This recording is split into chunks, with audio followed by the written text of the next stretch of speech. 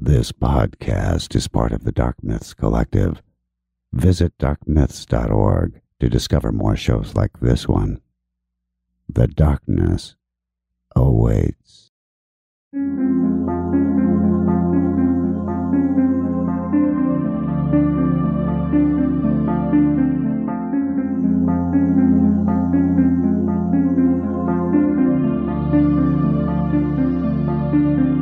History tells the story of the world and of our lives. Sometimes that history goes bump in the night.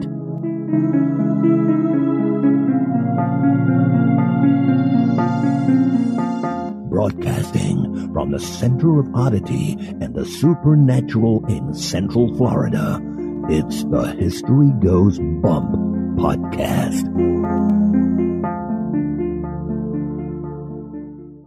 Hello, you spooktacular people. Welcome to this 279th episode of the History Goes Bump podcast. Ghost tours for the theater of the mind. I am your host, Diane. On this episode, I'm going to be joined by listener Whitney Zahar. You guys might recall she joined me to talk about the legends of Taiwan. This time she's here to share the history and hauntings of the Fairy Plantation House. And we're also going to talk about the Virginia Witch. Before we get into that, I'd like to welcome to the Spooktacular crew, Austin, Laura, Marvin, David, Felix, Claudia, Brandy, May with an AE, JB, Heather, ME, Jess, and James. Welcome, everybody. And now, this moment in oddity.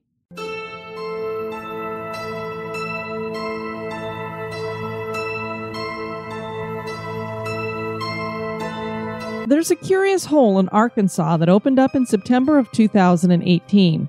What makes this hole in the ground so bizarre is the fact that it had 12-foot flames shooting out of it. The phenomenon lasted for only 40 minutes, and in that time, several people witnessed this flaming hole. The hole opened up on someone's private property, and it has stumped investigators. Some have reasoned that it was space junk that fell from the sky and made a hole, while others think it was a gas leak. None of these theories seem plausible since the hole has actually been around for over 10 years. So I guess we're left with one plausible explanation. Could it be Satan? Baxter County Judge Mickey Pendergrass told the Arkansas Democrat-Gazette that he had ruled out Satan, stating, as far as the spiritual Satan goes, we've ruled that out. He didn't come up and stick his pitchfork in the ground and blow that hole out. Investigators are sending out soil samples to see if they can find any answers. One thing is for certain, a mysterious flaming hole opening up in Arkansas certainly is odd.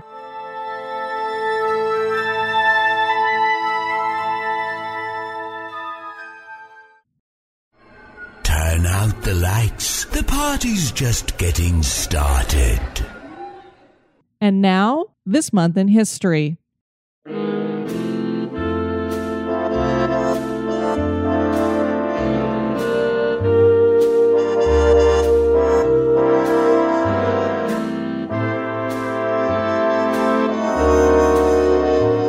In the month of October, on the 25th, in 1932, William H. Eddy passed away.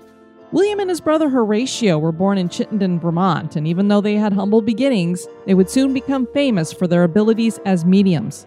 Henry Olcott was sent by New York's Daily Graphic to investigate the amazing reports about the Eddy brothers. He spent 10 weeks living with the brothers and was present at multiple seances where he claims to have seen extraordinary things. Olcott told the story over 15 articles. He claimed that he saw about 400 apparitions of all sizes, genders, and races come out of a cabinet the brothers used during seances. He tested everything, measured everything, and looked for all forms of trickery and could find nothing. He was convinced the Eddy brothers were the real deal and said that William Eddy had a real knack for producing apparitions. The two main spirits William would produce were a Native American chief named Santum and a Native American woman named Honto. Many believe Olcott was gullible and the Eddy brothers were just good tricksters. William later broke away from his brother Horatio and had nothing to do with spiritualism again. He never married, and when he died in October of 1932, he was 99 years old.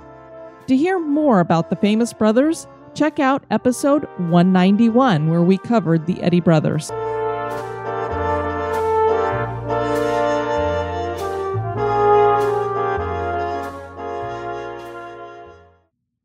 The site where the Ferry Plantation House stands in Virginia Beach was once the scene of a trial for a woman accused of practicing witchcraft.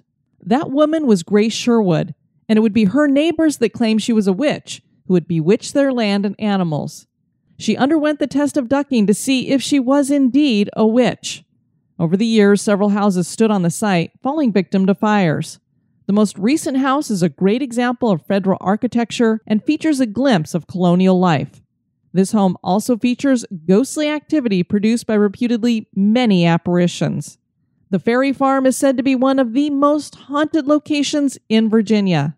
Listener Whitney Zahar joins me to discuss the life of Grace Sherwood and the history and haunts of the Ferry Plantation House. Well, guys, I am joined by Whitney Zahar. She joined me for Legends of Taiwan, and she is back to talk about the Ferry Plantation House in Virginia Beach. How are you, Whitney? I'm doing good. How are you, Diane? I'm doing fabulous. When you suggested this to me, I thought, wow, this looks like an interesting place. I always love talking about plantations and things like that. And anytime somebody suggests something to me, I kind of do a quick little Google search to see what's out there. And this place sounds like it's got all kinds of activity. Yeah, and apparently paranormal investigator teams have been going there for at least the last 22 years, and they're still going to this very day. And what's even better about just this being a quote-unquote haunted plantation is the fact that it even has a back history that is kind of connected to, I don't know if you want to say the Salem witch trials, but it definitely is connected to witch trials.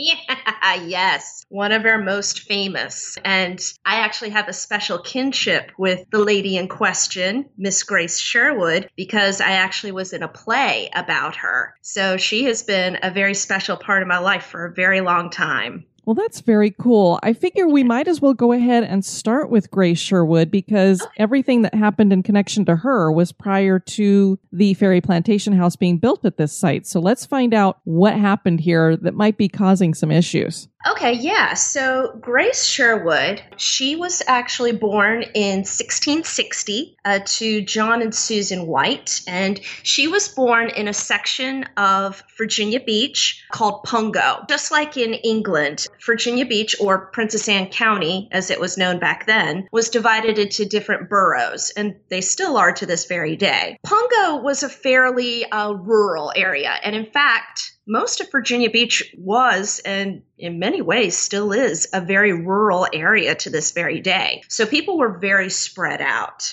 John White, Grace's father, was a Scotsman, apparently. He was from Scotland, and he was a carpenter. And his daughter, Grace, married a man named James Sherwood in about 1680. And they had 3 sons. So that's the basics. James Sherwood was a farmer. And at that time, see, the thing is about Virginia Beach or Princess Anne County is not everybody there was very elite. Not like what you would see in Williamsburg. This is not the capital of Virginia. This is not where you're going to find a whole lot of the gentry class. There were a few, but it was so spread out and so scattered. And also a lot of the connection of people back in those days, especially around this area, was through water transport. There are so many different little inlets and rivers and waterways in that area. This is a much more different world than the manicured nature of Williamsburg, if you look at it that way. Okay. As a result, James Sherwood was actually very well respected, but they were not rich people, not by any stretch of the imagination. So to supplement the income, Grace actually grew herbs, and she used these herbs to help people. She was actually running a little business, healing people, helping animals, and she also acted as a midwife. Now, remember that part because that's going to come up later. Okay. So come 1701, her husband dies, leaving Grace, of course, a widow, and she inherited the property. And we're looking at like 145 acres of land. Not too shabby. Not back in those days. Yeah. That's a little bit of the background that we know about Grace Sherwood up until this point. One thing that's really cool, you brought up the Salem witch trials. Now, of course, this has already happened. I'm not exactly sure how fast the news of what happened in Salem spread down to Virginia. I think in some quarters we did hear about it. I think we did.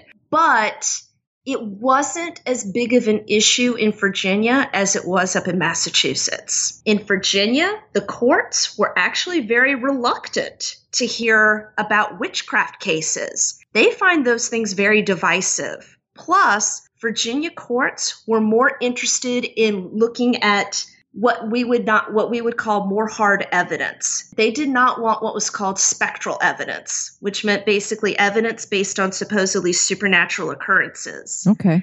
That's different from what happened in Salem.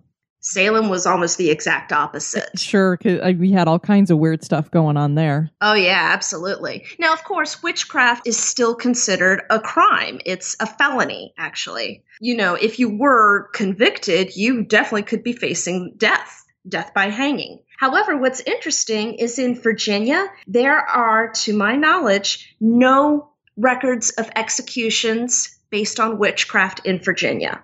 Okay.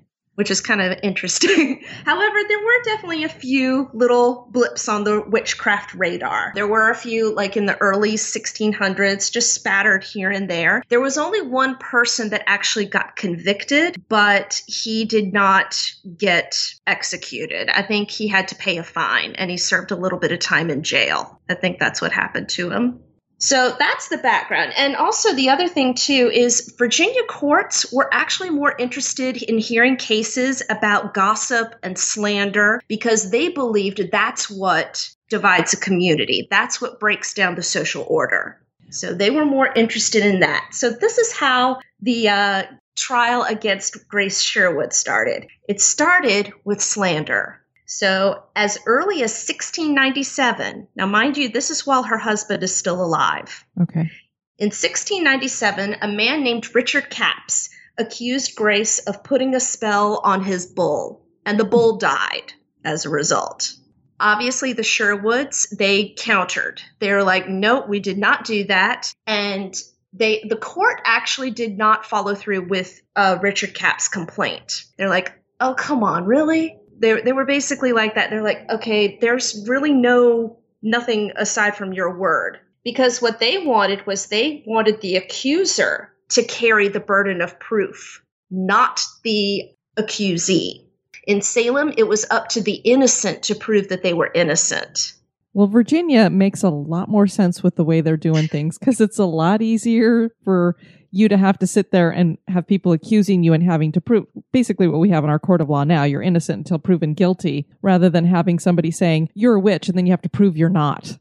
Yeah, pretty much. Now, again, having said that, they did also look for ways to see if somebody was a witch because it was a serious accusation. So they would ask people, okay, check to see if they have a witch's mark, which, as you probably know, it takes the form of different birthmarks that aren't quote unquote normal. Sure, we probably all have at least one. Yeah, we all do, especially, if you go by, I'm going to use Outlander as an example because that's one of my favorite historical fiction books. They would have been considered witches, not just because of their advanced knowledge, but because they had the smallpox vaccine scar. Sure. Yeah. So anyway, back to Grace. It happened again to her in 1698. It happened to them twice. The first one was from John Gisborne, who accused Grace of enchanting his pigs and his cotton crops. So basically nothing grew. The pigs weren't producing whatever it was there. They weren't doing what they were supposed to be doing. Again, just like what happened with Richard Capps, the Sherwoods basically countersued. The courts would not rule against them. However, then they would put a suit about defamation of slander, defamation of character against the other person. And they would lose, actually. Grace and John and James Sherwood never won any of their countersuits and, in fact, had to pay court charges. Oh, great. So it was like tit for tat almost. Sure. Again, in 1698, there's another woman. This time it's a woman who accuses Grace. Her name is Elizabeth Barnes. Now, Elizabeth Barnes is going to show up again. She basically accused Grace of changing into a black cat, slipping through her keyhole, climbing onto her bed, and basically whipping and riding her through the night. Sounds like a bad party. It does, doesn't it? And actually, this testimony of Elizabeth Barnes has been preserved in records. you can actually find this testimony. And we actually used this in part of the script that we used in the play about Grace Sherwood in Williamsburg called Cry Witch. Mhm. So we were quoting directly from court records on that one. Wow. Did the court take her seriously? No, not really, because again, it was tit for tat. Yeah. However, and by this point, now we're going to kind of jump ahead a couple of years to 1705. So by this time, James Sherwood is dead. Grace is alone. Her boys, I'm not sure exactly how old her sons are, but they have probably grown up and married and gone their own way. She's a widow. She's alone. Now, we don't know what Grace actually looked like. The story goes is that she was actually tall and attractive, and part of her, she worked very hard. So she actually would wear men's trousers out in the field, Mm-hmm. which of course, back in those days was not really an acceptable thing for a No. woman to do. So there were already a few things against her, and already she was proving cantankerous. Just people were bringing suits against her, and then she'd fight back. And that's not something you would see much in women in those days. No, definitely not. No. Yeah. So you can see why I love this lady. I like her too. She was spicy.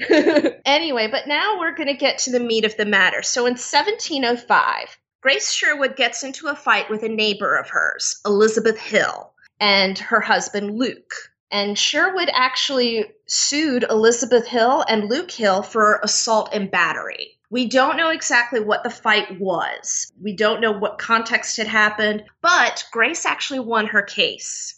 She got, I believe, about £1 sterling, the equivalent of that, as a reward for winning the case. And by this point, January 3rd, 1706, the Hills accused Sherwood of witchcraft. Now, some of that came from the fact that Elizabeth Hill was pregnant, and apparently after some kind of meeting or altercation with Grace Sherwood, she miscarries. So naturally, they're going to blame Grace. Sure. And Grace was a midwife. Okay. So who better would have that kind of knowledge? Yeah. Now, by this point, the courts, of course, are like, okay, now they're actually bringing up the case of witchcraft, which, despite what we think, it is still a felony offense. We're going to order Grace to appear, Miss Sherwood, to appear in court. And she was ordered to appear in the local court on February 7th, 1706. Obviously, she's saying she's not a witch. So what they're going to start doing is they're going to start examining her. This is the examining of her body for the witch's mark, or the devil's teat, as they would call them. So they commanded a jury of women, because you don't want a man doing that. On March 7th, 1706, Grace was examined by a jury of women, and actually the forewoman of this jury of women was Elizabeth Barnes. Okay. Yeah. No bias there. So if you remember, she's the one who accused Grace of being a black cat and riding her at night. Did they check her for a Sharpie? I'm sure she just, look, there's a mark. There's a mark. Now, whether Grace actually did have an extra freckle or two, I'm really not sure. I mean, again, we don't know what Grace actually looked like. Mm-hmm. But we do know that by this point, the jury of women actually discovered 2 marks on her body that are not like theirs or like those of any other woman, Okay. is what they said. Still at this point, the colonial authorities in Williamsburg, which is where the High General Court is, and the local court in Prince Anne County, they still weren't really willing to declare that Grace Sherwood is a witch based on any of this quote-unquote evidence. The court in Williamsburg instructed the local court to examine the case a little more further. Now, just so you know, Grace would actually have to appear at court, and she was taking time out of work on her own farm. She would have to travel 16 miles to where the court was. Wow. And just so you know, to connect to what we're going to talk about later, she was tried in the second Princess Anne County Courthouse, which was on the grounds of the Ferry Plantation. Which is where we get our basis here for what has happened on the site prior to the house being there. See, everything connects. Okay, so the county justices believe that even though they don't see any real quote unquote rich witchcraft in particular, it was still enough to cause that there was a great cause of suspicion against her. So what they decided to do was to put her in custody, and then they were going to go ahead and order a trial by ducking. Okay. They're going to see if she can float.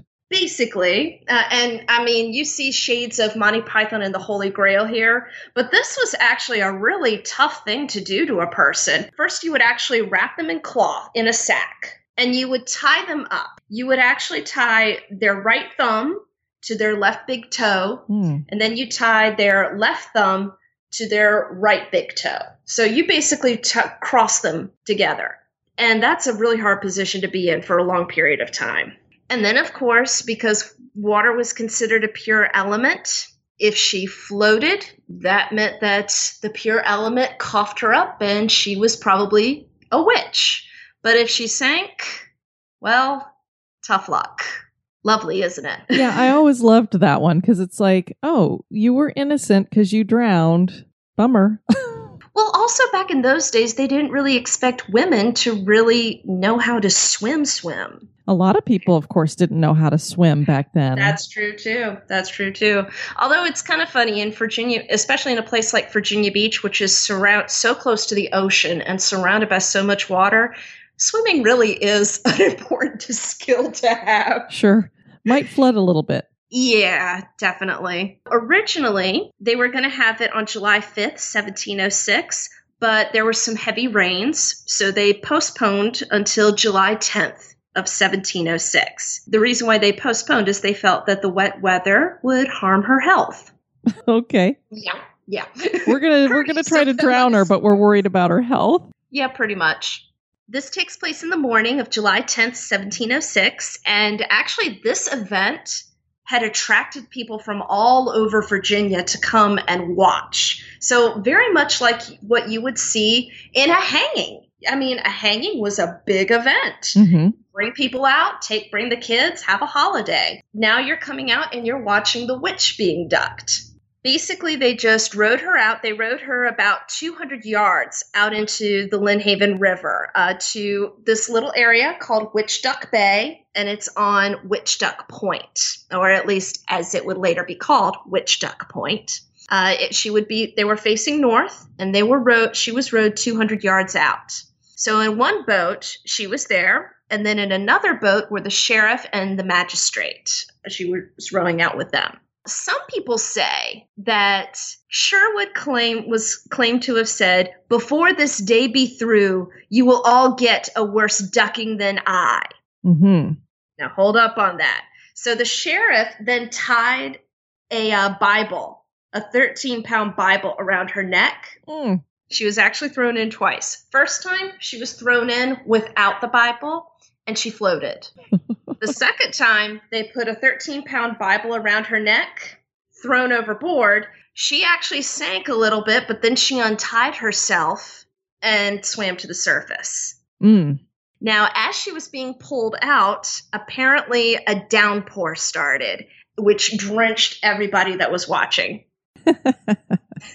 So as a result of this, they're thinking, well, let's put her in jail now.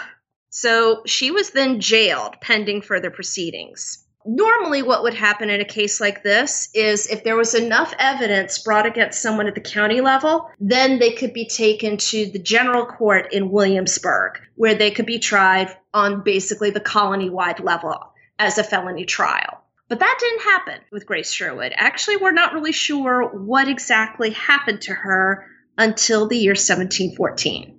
As far as we know, she stayed in the jail next to the Lynnhaven Parish Church for quite some time. We don't know for how much. Some people say 7 years, but we're really not sure. However, in 1714, she appears to have been released sometime either on 1714 or before that point. And she was able to pay back taxes on her property and was able to recover her property back from the county. And that's where she lived. She finished the remainder of her life until her death in 1740. She was about 80 years old when she passed away. So she was ducked twice and lived to tell about it. Pretty much. And what's interesting about this is usually you would think that she would have been condemned to death then and then hanged. Interesting that she managed to skirt away from that. Yeah, and once again, we really don't know what happened before 1714 because a lot of the records, the court records, were actually lost either during the American Revolution or during the Civil War. Princess Anne County, Virginia Beach, kept most of its records. So we actually do have a copy of her will, which was proved on October 1st, 1740. So that was pretty cool. And she left some money to her sons, and her oldest son, John, got everything else. Apparently, there is a legend about her that when she died, her sons put her body near the fireplace, and a wind came down the chimney. Apparently, her body disappeared, and the only clue left behind was a cloven hoof print. That's a great story. There are loads of legends about Grace Sherwood. Well, the other thing that I heard about her is that it was possible that she was of some kind of mixed ethnicity, and that's why people had some issues with her. That could be very possible. I mean, once again, we don't know what she looked like. Mm-hmm. We do know that her father was a Scotsman, but who knows about her mother? We know from all of these witch trials, as we look back over history, it generally is neighbors that are pointing the fingers at each other, either because they're having disputes with land or something else. And clearly that was the case here too. It was awful. And it just seemed to go tit for tat, up and up and up. And it just seemed to escalate, even to the point where there was assault and battery going on against her. So somewhere down the road here now, we've had somebody who's purchased the land where her trial took place, and they decided to put a plantation house on top of it. The Fairy Plantation House. This place is so cool. I think I went here when I was a little girl. When I was in 3rd or 4th grade, that's when they taught Virginia Beach history. And I do remember touring several of the old buildings that were around in that area. And it was so cool. And I was like, oh, Grace Sherwood. And I had already known about her because I read a book. The property was actually used long before that. As early as 1642, there was actually a ferry boat service that was operating on this property by a guy named Seville Gaskin was his name. Apparently, there were 11 stops on the ferry around the Lynnhaven River because, once again, in this particular area, that's the main way you're getting connected with people is through the waterways. Sure. Yeah, and hence it's called Fairy Plantation House based on that. And as I said earlier, the second Princess Anne County Courthouse was built as a part of the property, but closer to another very old building, an old church called Old Donation Church, where I actually went to preschool. Oh, wow. Talk about a connection. It is super old. That whole area, this is basically the area around Pembroke. There's hospitals and a mall and all sorts of things there now. But there are so many old buildings. One of the oldest houses was actually built around 1636. Wow. One of the oldest houses.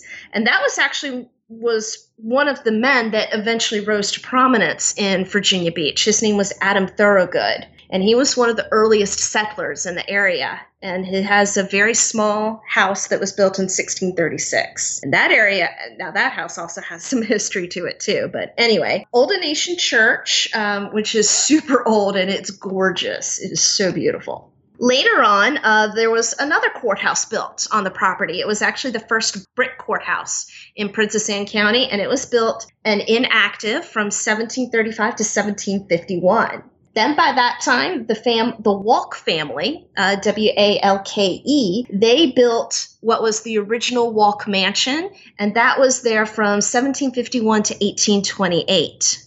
It was built by William Walke. Now, that place burned down in a fire in 1828, and the house that's standing today was rebuilt in 1830, and it actually used the bricks from the ruins of the fire of the original house. Okay. That's actually kind of interesting because we talk about in the paranormal about what's left behind. Mm-hmm. And it's kind of interesting. Maybe another reason why there could be so many stories of hauntings might have something to do with a lot of the original brick from the house was used. Sure. You've got stone, and we wonder about how energy absorbs into that. Yeah, and that brick was, if you've ever seen Virginia clay, that's hard stuff. Okay. That's really potent, deep clay. that you can use as bricks. And also you're close to water.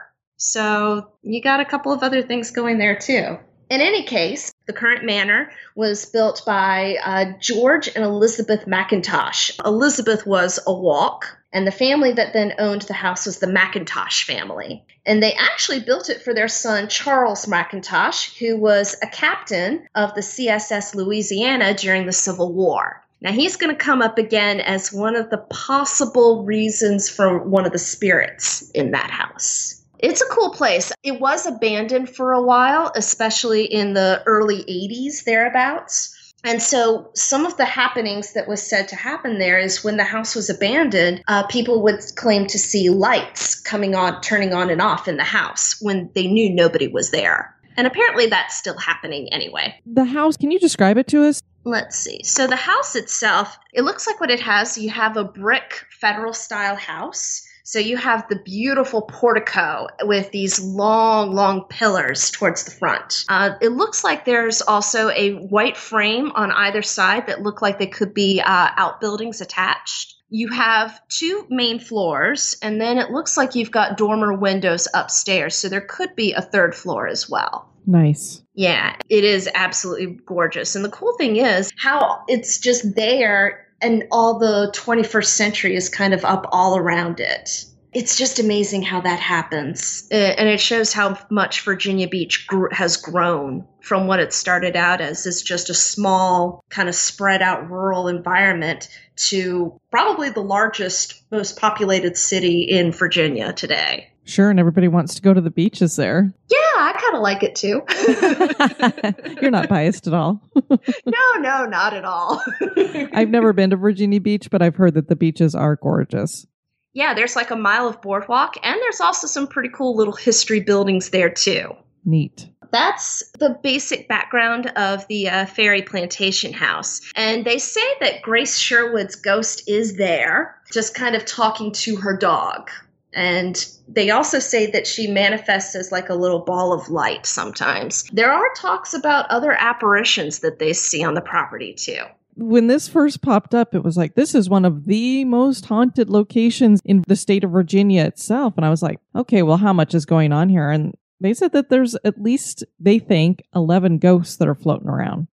That is what they say. There's some very interesting activity. Now, as I also said earlier, there have been several paranormal investigation groups that have come through the Ferry Plantation House, and they actually have been coming for about 22 years. So if you go on there's actually 2 different websites that are associated with Ferry Plantation, and you can actually look at some of the evidence that they have there. They also have an event coming up in a couple of weeks called the Stroll of Lost Souls. And that's a chance for people to also talk to the paranormal investigators and hear about their experiences and even do a little investigating of their own. I love the name. I know. Stroll of Lost Souls. That's like the best. And it sounds elegant, doesn't it? It does. Now, a lot of these stories, too, have been collected by a woman named Belinda Nash. And she was actually on the board of directors for the Ferry Plantation House, as well as the site director for several years. And she was somebody who really wanted to spearhead the education and the preservation of this property. She also wrote a really cool book about Grace Sherwood, too. One experience that she talks about is an experience with her granddaughter.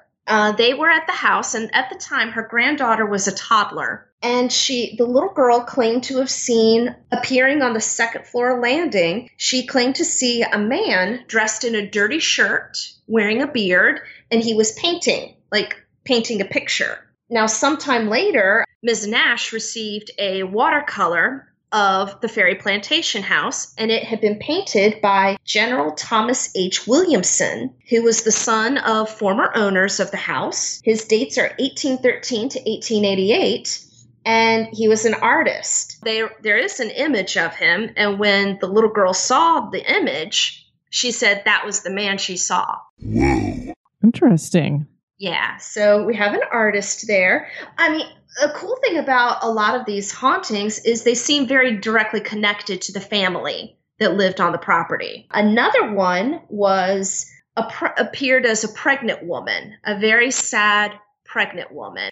And of course, people were wondering, who could this be? Well, Mrs. Charles F. McIntosh, who was the wife of the people that built the current house in 1830, she was the wife of Captain Charles McIntosh, captain of the CSS Louisiana. And at the time, she was 8 months pregnant.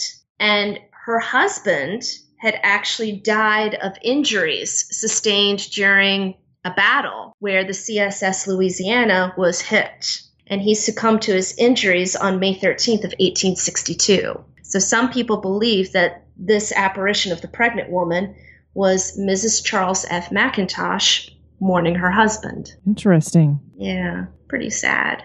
That's really sad, actually. It When you is. think about it. I mean, you're on the verge of one of the happiest moments of your life, being pregnant, having a child, and then you hear about the death of your husband during a war that basically tore her country apart. And That's not tough. only just that, but then you also have the time period that you're looking at. How are you going to provide and make it without your husband and you're about to have a baby?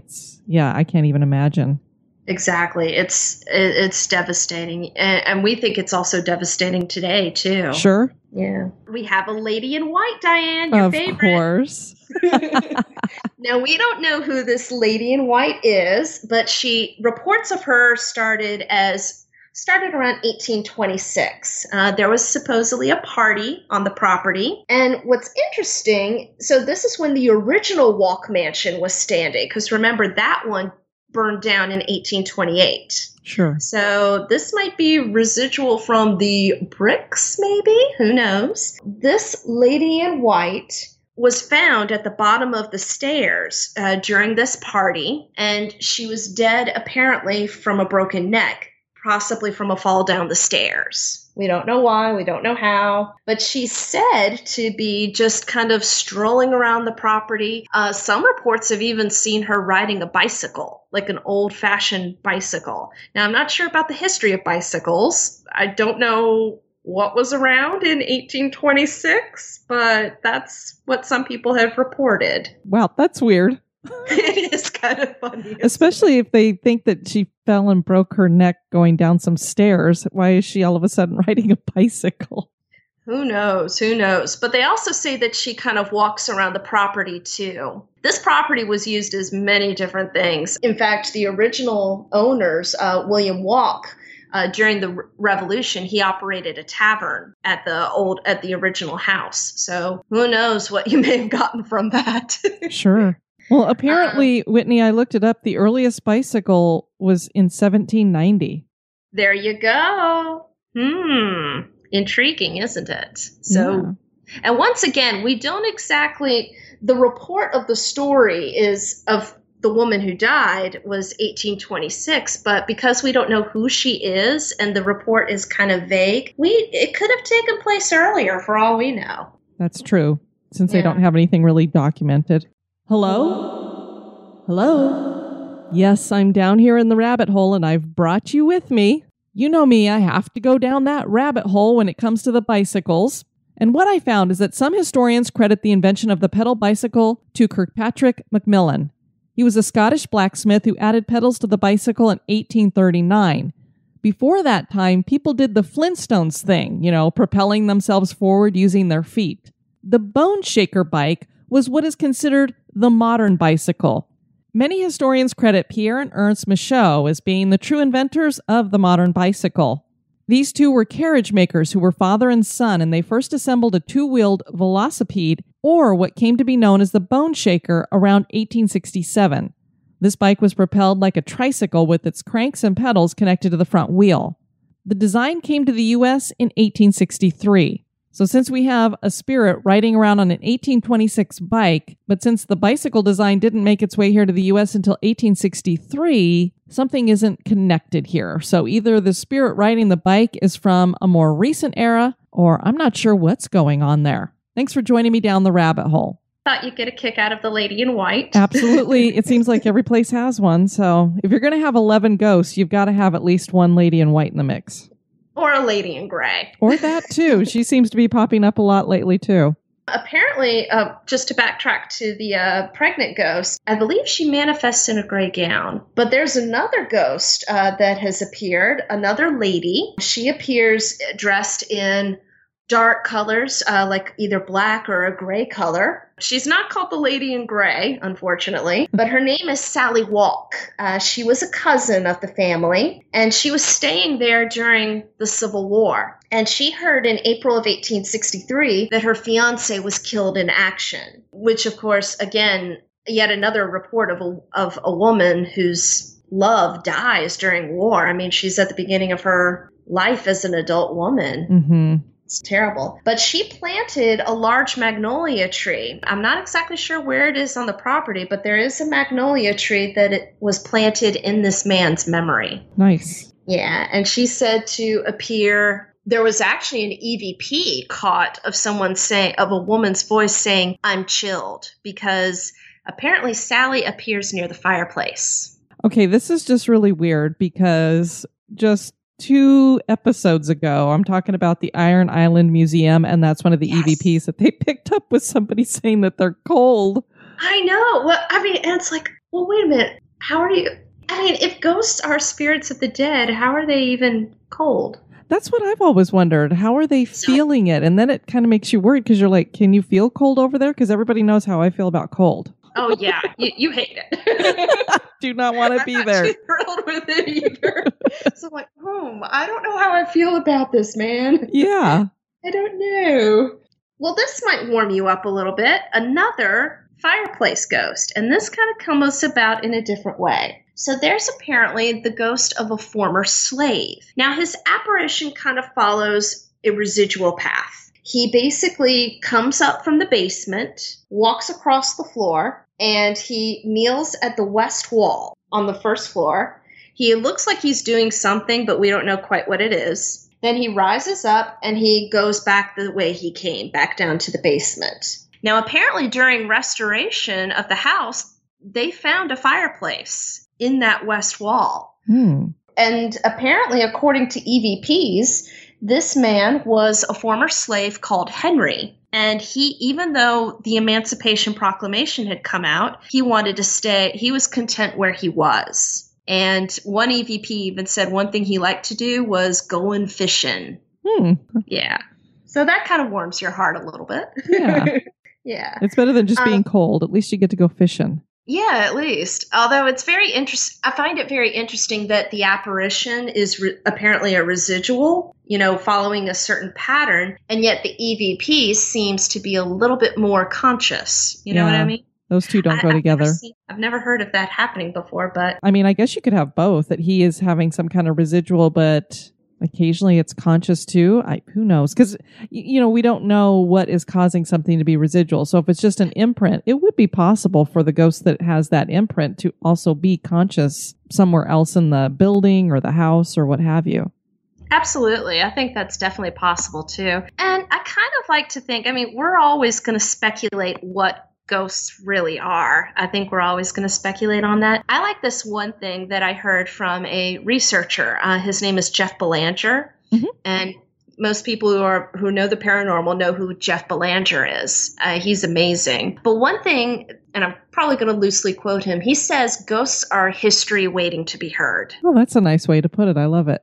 And I really do agree with him on that and it also just goes into my work with museums and historic sites, because I feel that that's history waiting to be heard, and you never know what you may find. That's a great way to put it too. You think about when you have these people who are out digging around, the archaeologists and such, and they pull something out of the dirt. It's like it's history's wanting to be heard. So here comes a clay pot or something. Exactly. I actually saw that recently in another location that's near where I live now. I'm still in Virginia. I just have moved closer to Richmond. Okay. And we have checked out this place called the Hanover Tavern, which is in Hanover County, Virginia. That place is just amazing. They have display cases full of archaeology finds like broken bottles and things like that. But they also have a playhouse. They have a theater there. And they also have quite a few stories of hauntings of their own.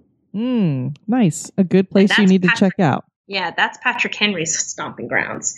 There's lots of other stories with the Ferry House plantation. There's stories about children. There's apparently toys getting messed with. There's apparently a little girl that appears. She's dressed in Mary Jane's. And they say she matches the description of Bessie McIntosh, who I think was about 5 years old when she passed away. Okay. Which is very sad. There's also apparently victims from a shipwreck that happened when the ferry was still operating there, the early 1800s. So there's a lot. And then you factor in the water, you factor in the fact that there was a fire and they used the original bricks to build the new house. Mm-hmm. Then you've got Grace Sherwood herself, and the fact that the history of Virginia Beach, even though it seems so spread out, it's actually so rich. And we've retained a lot of the old buildings from pre-revolutionary times. I think you've got a perfect storm here. It sounds like it. And, with them claiming to have that many apparitions hanging around, it's pretty clear.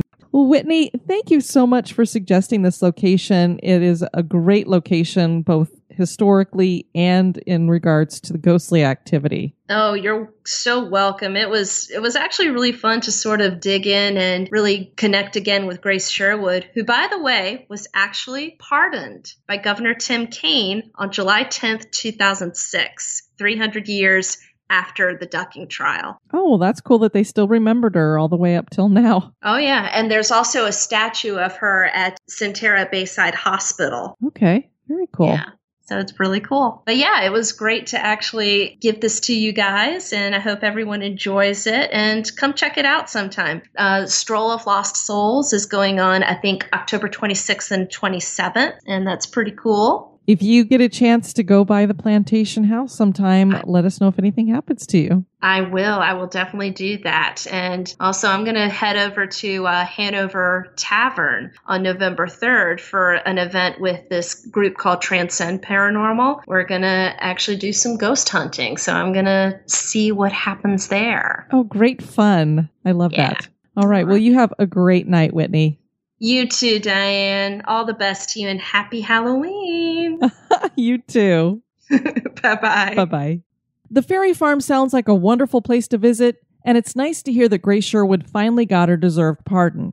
Is there some kind of energy left over from this superstitious time that feeds into the paranormal activity at this site? Are there really nearly a dozen ghosts here? Is the Ferry Plantation House haunted? That is for you to decide. Definitely going to make my way up to Virginia. There's so much great history there, and I would love to see Virginia Beach, and to see one of the quote-unquote most haunted locations in Virginia is just a plus. Would love to have you guys check out the website at historyghostbump.com, and if you want to send me some feedback, you can do that at historyghostbump@gmail.com. I want to thank Kristen and Tony for your emails. Greatly appreciated those. I hope any of you listeners who were in the path of Hurricane Michael are doing okay. I am in my brand new studio in my brand new house. Closed on it last week, moved in this weekend, have most of my stuff still in boxes, but very soon we'll have everything back in its place and up and running, and I'll be much more comfortable because I'll be in my own space again. So very excited to have gotten myself a new house. Don't forget that we are going to be doing Cemetery Bingo on October 28th. That's a Sunday. It's going to be blackout bingo, so you want to get as many of the symbols as you can on the card. We should have that card available for you very shortly. Have some reviews from Apple Podcasts to share. Wee Bubba Bubba, History, Ghosts, Oddities, and Two Women Made for This Medium, 5 stars. I absolutely love your show. Increases the volume of useless but tasty information to add to the heap and done exquisitely. And the History of the Libertarian Past podcast still makes me shiver with adoration of you guys. And Christ followers to boot. You two exemplify what the real world can look like when acceptance is the rule, not the exception. Well, thank you so much for that. And Edie Darling, Road Trip Companion, 5 stars. Knowing I had a 5.5 hour road trip ahead, I was browsing for something interesting and creepy to listen to when I ran across your podcast. I'm hooked. Each episode has been informative as well as spooky. I love the factual tidbits that kick off the show. Always great content and interesting subjects. Very thoroughly done. Just the perfect companion for my nighttime road trips. Thank you and keep up the great work. Well, thank you, Edie. We appreciate that. October is the month for trick-or-treating, and I know a treat that I would love to get. If you have not already left us a review, I would love for you to do that either over at Apple Podcasts or wherever you catch your podcasts. If they happen to have a place where you can review, Stitcher, that kind of thing. Would love to have that. I want to thank you guys for tuning in to this episode. I've been your host, Diane. You take care now. Bye-bye. This episode has been brought to you by our executive producers. Dispatches from the Grave Digger. I'd like to welcome into the cemetery James Wilfong. You will be getting a marble headstone. And Teresa Cox, you will be getting a chest tomb. And Beth Vanderyacht, thank you so much for your increased pledge. We're going to be digging you up and putting you in a mausoleum. Mort, Halloween is coming, so I thought I would get you something. You know, we were talking about the Bone Shaker bike. What would you think if I got you a Bone Shaker? Sounds like some kind of voodoo or a dancing skeleton. I suppose that could sound like a dancing skeleton. Have you ever seen one of those? I'll never tell. Have a spooky experience that occurred at an historic location? Want to give us feedback or have a suggestion for the show? Share it with us at historygoesbump@gmail.com.